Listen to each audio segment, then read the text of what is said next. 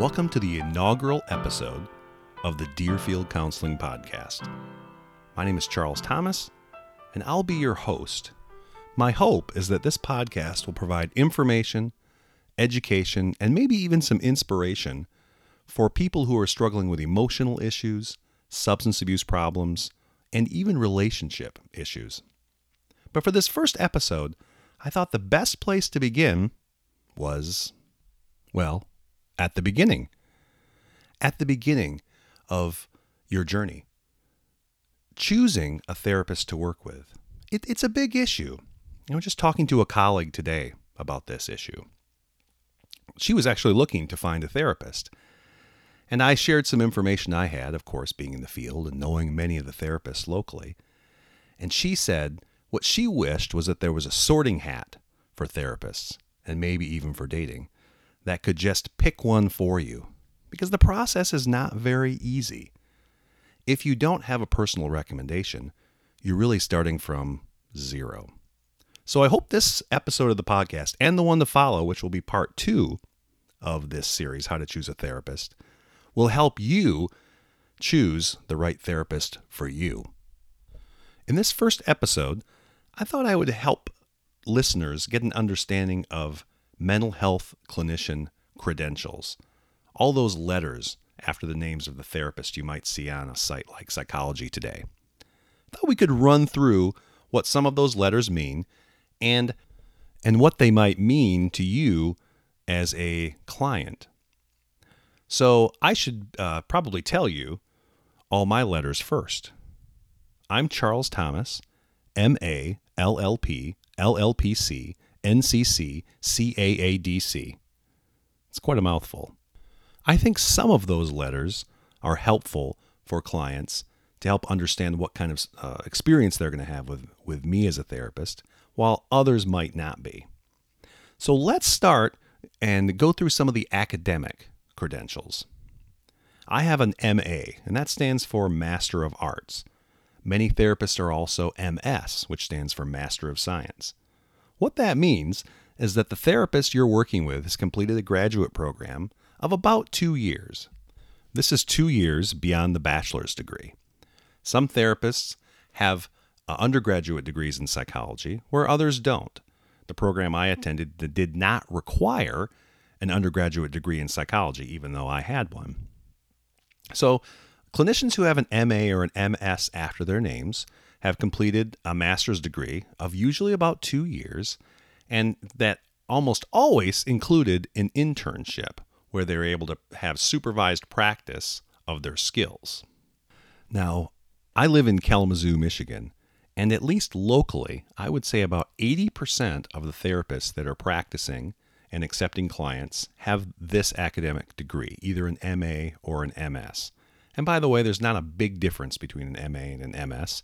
It's about the type of difference you would see in a Bachelor of Arts or a Bachelor of Science degree. Now, most people who have an MA or an MS are either licensed as professional counselors or limited licensed psychologists. I happen to have both of those licenses.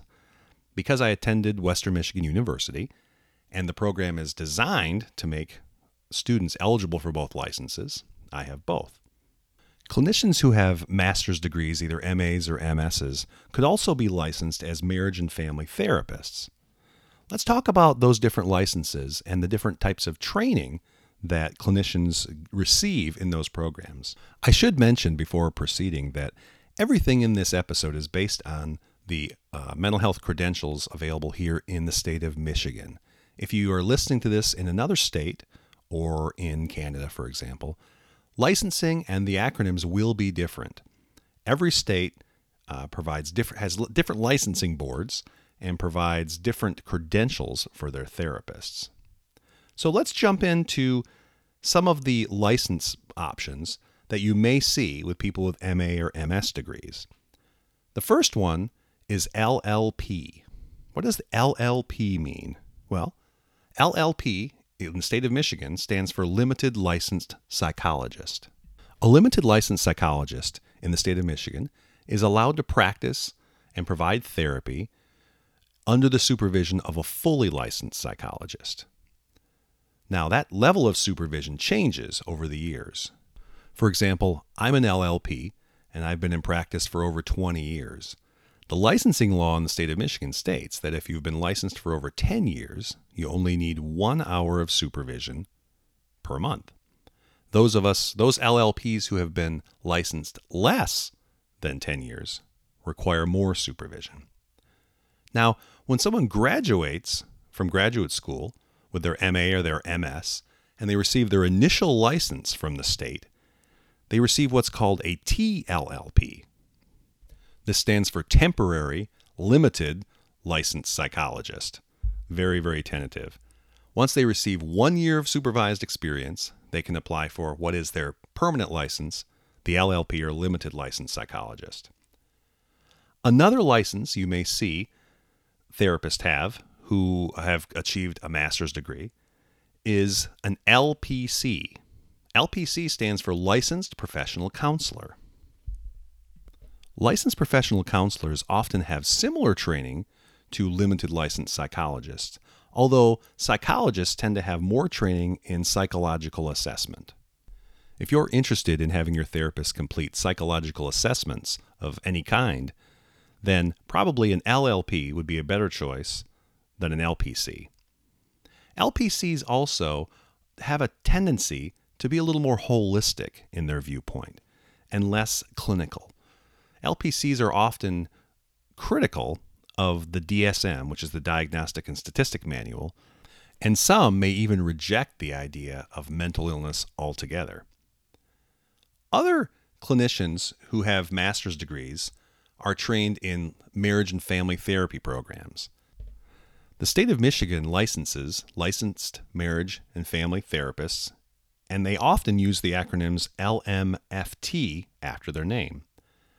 Now, marriage and family therapists tend to see problems based in families and relationships as opposed to residing in a specific person. They tend to take a more family systems-focused understanding of emotional problems or substance abuse than professional counselors or psychologists do. Now, you may have seen therapists advertise themselves as MSWs, or they advertise their license as being an LMSW. What does that stand for? Well, the letters MSW stand for Master in Social Work. The Master's in Social Work degree is a degree completed by those who complete their therapy training in social work departments. Now, the training that social work clinicians receive differs fairly dramatically from the training that counselors and limited licensed psychologists receive. Social workers receive much more training in the American Social Service Network. If you have a question about getting on disability, qualifying for Medicaid, qualifying for food stamps, a social worker is probably the best person to talk to about that because they have specialized training in this area. That training also makes them very sensitive to issues like racism or inequality and how those factors, those societal factors, impact the individual's emotional state. So if you're looking for a clinician that can focus on those kinds of social issues and how those issues impact you as a client, a social worker might be your best choice. Now, there are therapists out there as well who advertise that they have an MDiv degree. An MDiv is a Master of Divinity degree, and that degree is usually offered through a seminary. So if you see a therapist who's advertising themselves as an MDiv, there's a very good likelihood that they engage in some sort of religious counseling, or that faith or religion will play a role in the services you receive. So we've been talking a lot about clinicians who have master's degrees. There are also clinicians who have doctoral degrees. There are 3 main doctoral degrees you'll see that clinicians have after their names. Let's talk about them. The first one is a PhD. People who have PhD after their names have completed a Doctor of Philosophy program. Now, a Doctor of Philosophy program requires clinical training, but it also requires original research in the form of a dissertation. People with PhDs spend a lot of time learning statistical models and doing original research in an area that they're interested in. You may see clinicians also with the letters EDD after their names. What does that mean? Well, EDD stands for Doctor of Education. There's not a great difference between PhDs and EDDs. The big difference being EDDs are often attending a counseling program or a therapy program that's located within an education college within a university. The other doctoral degree you often see in therapists is the PsyD, PSYD. This degree stands for Doctor of Psychology. The Doctor of Psychology degree is a fairly recent innovation. People with PsyD degrees are usually licensed as fully licensed psychologists, or LPs. Now, the PsyD degree was created, I think, about back in the 70s to address the need for more clinical training as opposed to a more research focus. Prior to that time, all psychologists, fully licensed ones, graduated with a PhD and spent a great deal of time, as I said before, conducting original research and learning about evaluation techniques. The PsyD was created to be a doctoral degree for psychologists that had a greater focus on being a clinician and less focus on becoming a researcher. PhD programs were great at putting out people who could conduct research and were qualified to teach at universities, but they didn't always have the level of clinical training that would be ideal. So the PsyD degree was created. Students in PsyD programs received more direct clinical training and did less research. As I said, most clinicians with PsyD degrees behind their names will be licensed as fully licensed psychologists. However, some will be LPCs, or licensed professional counselors. So we've talked a little bit about academic degrees and the licenses that go along with those academic degrees. Let's talk a little bit about certifications. There are quite a few mental health certifications that you'll see behind clinicians' names if you go to a website like Psychology Today. I've got a couple certifications in my long list of letters. I'm an NCC and a CAADC. What do those certifications mean? Well, let's start with NCC. If you see the letters NCC after a clinician's name, it means they're a National Certified Counselor. I am a National Certified Counselor, or a Board Certified Counselor. Now, what does that mean for you as a potential client? Honestly, not very much. While I'm proud to be a board certified or nationally certified counselor, the requirements for this certification are nothing beyond my licensing requirements. So as a consumer of therapy services, seeing the letters NCC doesn't mean much. To be an NCC, you have to complete a master's degree and to pass a test called the National Counselor Exam. But in order to get your license as a professional counselor, you have to do both of those things anyways. So the NCC is a great credential, but it doesn't really help you as a client determine if this therapist is going to be a match for you. However, the CAADC may be a very helpful credential for you to look for. The CAADC stands for Certified Advanced Alcohol and Drug Counselor. As the name suggests, if you're dealing with substance use issues, it may be to your benefit to seek out a counselor with this credential. Now, the CAADC credential is given by the Michigan Certification Board of Addiction Professionals. Now, it does require quite a bit of specific substance use disorder training.